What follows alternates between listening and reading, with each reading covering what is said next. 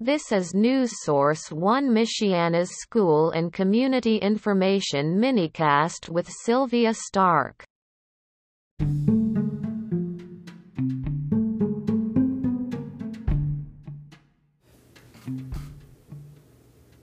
Good afternoon. Here is some more information about repurposing of Hawthorne and how it affects everyone around us.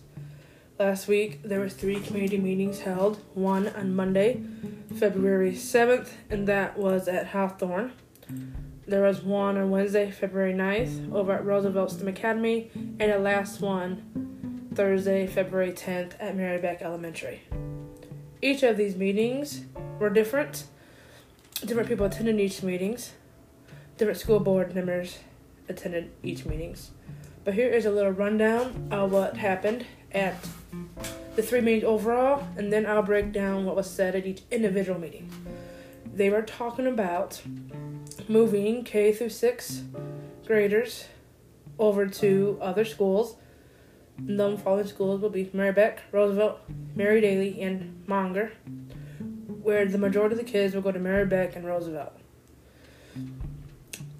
There was talk about relocating pre-K, which is currently at Beck, over to Hawthorne, turning the oldest part of the building into a community hub, which they will connect with community partners to offset the prices and everything going on, and they are to issue a proposal demographic feasible study to determine what the best needs for Hawthorne will be. They also said, since 2010, due to property taxes, Elk Community Schools has not received all their funding because of the property taxes. They are receiving $6,500 per student, so that means they have $5.9 million that they are decreasing as of now. They have 2 options. They could repurpose the school, all the add-ons, addition that they need to fix it on to make it better for $5 million, and that will be paid back over 20 years. Or they can just spend $1 million and make it a pre-K and community hub. Since there is a decline in enrollment, they are losing approximately $232,000 a year. There is approximately 510 students currently at Hawthorne. Their goal is by the March school board meeting to approve the feasible study. If that gets approved, the next step is to talk to the staff and find out where the staff would like to go. And then by the end of May 27th, which is the end of this current school year, the students will know where they need to go. That's only 3 months. They did not give people enough time to prepare for this meeting or prepare for the move. There was something alarming that they kept saying at one of the schools, that each meeting, students into fewer buildings allows better staffing and collaboration. So, if you put 500 students into 4 buildings and you put them at their maximum number for Hawthorne, Marybeck, Roosevelt, Mary Daly, Monger, if you max out the amount of students at maximum time, you're talking about bigger classroom sizes. How does putting students into fewer buildings allow for better staffing and collaboration?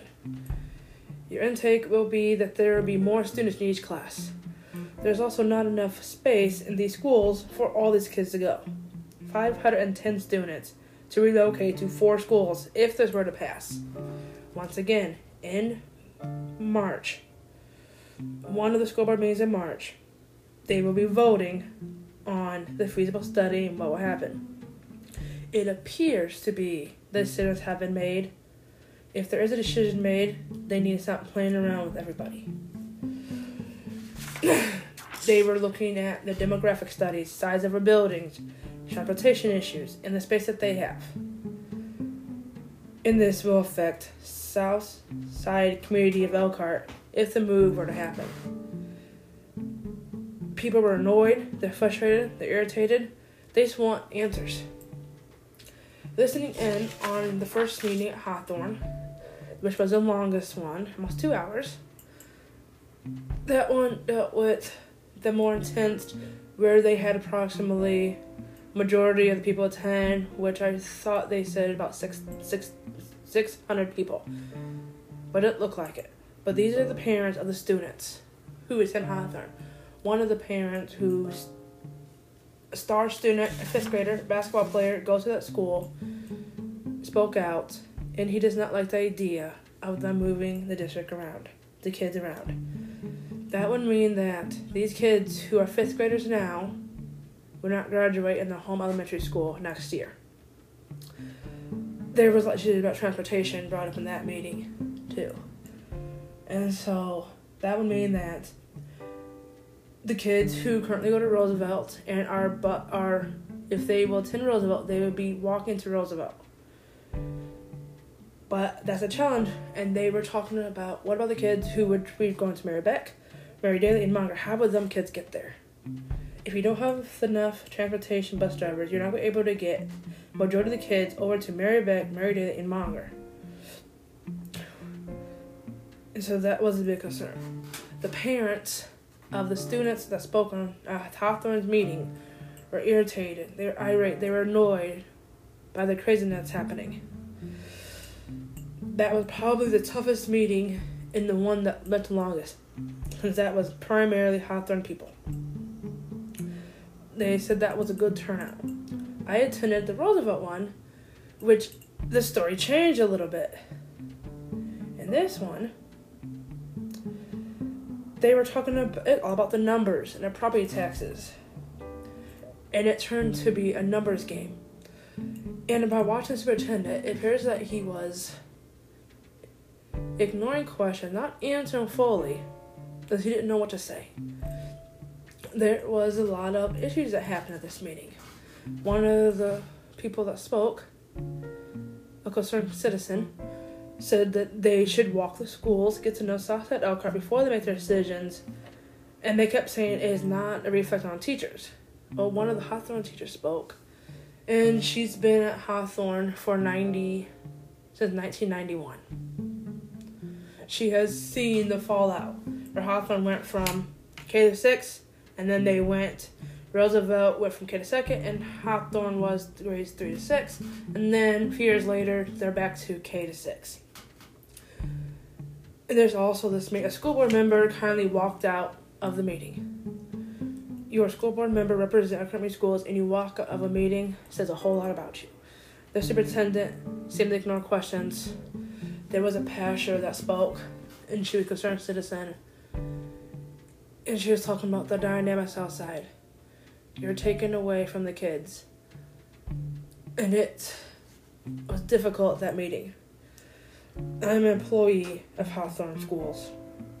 I serve breakfast to the kids at Hawthorne Elementary, which means that I get to see the first-hand experience of the kids. And these are some wonderful kids that they're going to uproot to other school districts. And it was talk about what's going to happen. These kids are going to turn what's going to happen to their philosophy. Are they going to change ways because they're not going to be at Hawthorne? There's a lot that happened at the Roosevelt meeting. But based on the opinion of the demeanor of the superintendent, it felt like he didn't have empathy on anybody. It was difficult listening to the teachers, the parents that talk, and the director of student services saying she knew what it's like going through transition. However, she did not live in Southside Elkhart. She did not go to Southside Elkhart schools. So if you did not go to schools, you're not going to know the impact that it has on the students, staff, and teachers. The last meeting was at Mary Beck. That meeting was similar, same thing, but there are people come in and talk. And it was a lot shorter. And every time each meeting, something changed, something was said different. The superintendent didn't talk as much, but what got to me, there was a 5th grader currently, student at Hawthorne, that spoke from his heart. And I could hear the tears in his voice. This is his last as a 5th grader. He asked them, are you closing our school? And they could not give a long answer. The answer they gave was, it is going to be decided on the school board. It took him courage to say that. Being that he was a student that stood up for Hawthorne Elementary. He was pained, he was irritated, frustrated. The atmosphere of listening to tell the story why they should say Hawthorne. There was a Hawthorne parent or a teacher that stood with him that was comforting him. And that the meeting that really got me is his Hawthorne kid telling his story of why they should keep Hawthorne the way it is. What got to me the most is he mentioned he will not be graduating at Hawthorne if they were to repurpose it, as he's a 5th grader. The teacher spoke, and the teachers want more time for them to decide what to do, as it is short notice. A very short notice. By me being employed at Hawthorne, it eliminates positions. There will be positions that will be eliminated or short hours. At one point, they said everyone is guaranteed a spot in the school district if they choose to do so. But what's going to happen if all the teachers say, no, we don't want to transfer to the school? You're going to have an empty building. It's not going to look pretty over the summertime. So there was a lot of frustration, hurt, annoyance. Everyone needs time. To sit there and rush a study like this, they start in February with the meetings. They want to vote on the measure in March. April, they were talking to the teachers and staff, figure where they want to go. By May, the students will know what school they're going to, what's going on. So that means you have over 3 months that you have to get this all together.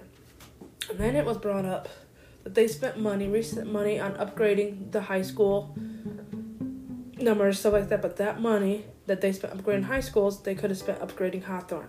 They also said they are seeing substantial improvements to Meriden and Hawthorne. The problem is also work at Monger, and there has not been that much improvements going on. So you have the superintendent who does not seem to show empathy. He seems to be ignoring the questions. You have the students who are feeling upset. They don't know what to do. They're having different conversations. And they're only caring about the 5th graders. If they were to repurpose Hawthorne to the pre-K hub, like they want, that would mean that the last graduated Hawthorne class would be the kids currently in the school year of 2021 to 2022, which would mean that group of 5th graders will not graduate from their original school at all. And that hurts a lot of teachers and the students and staff. The parents are irate because they want to uproot the Southside community. There is some good things that come out of Hawthorne.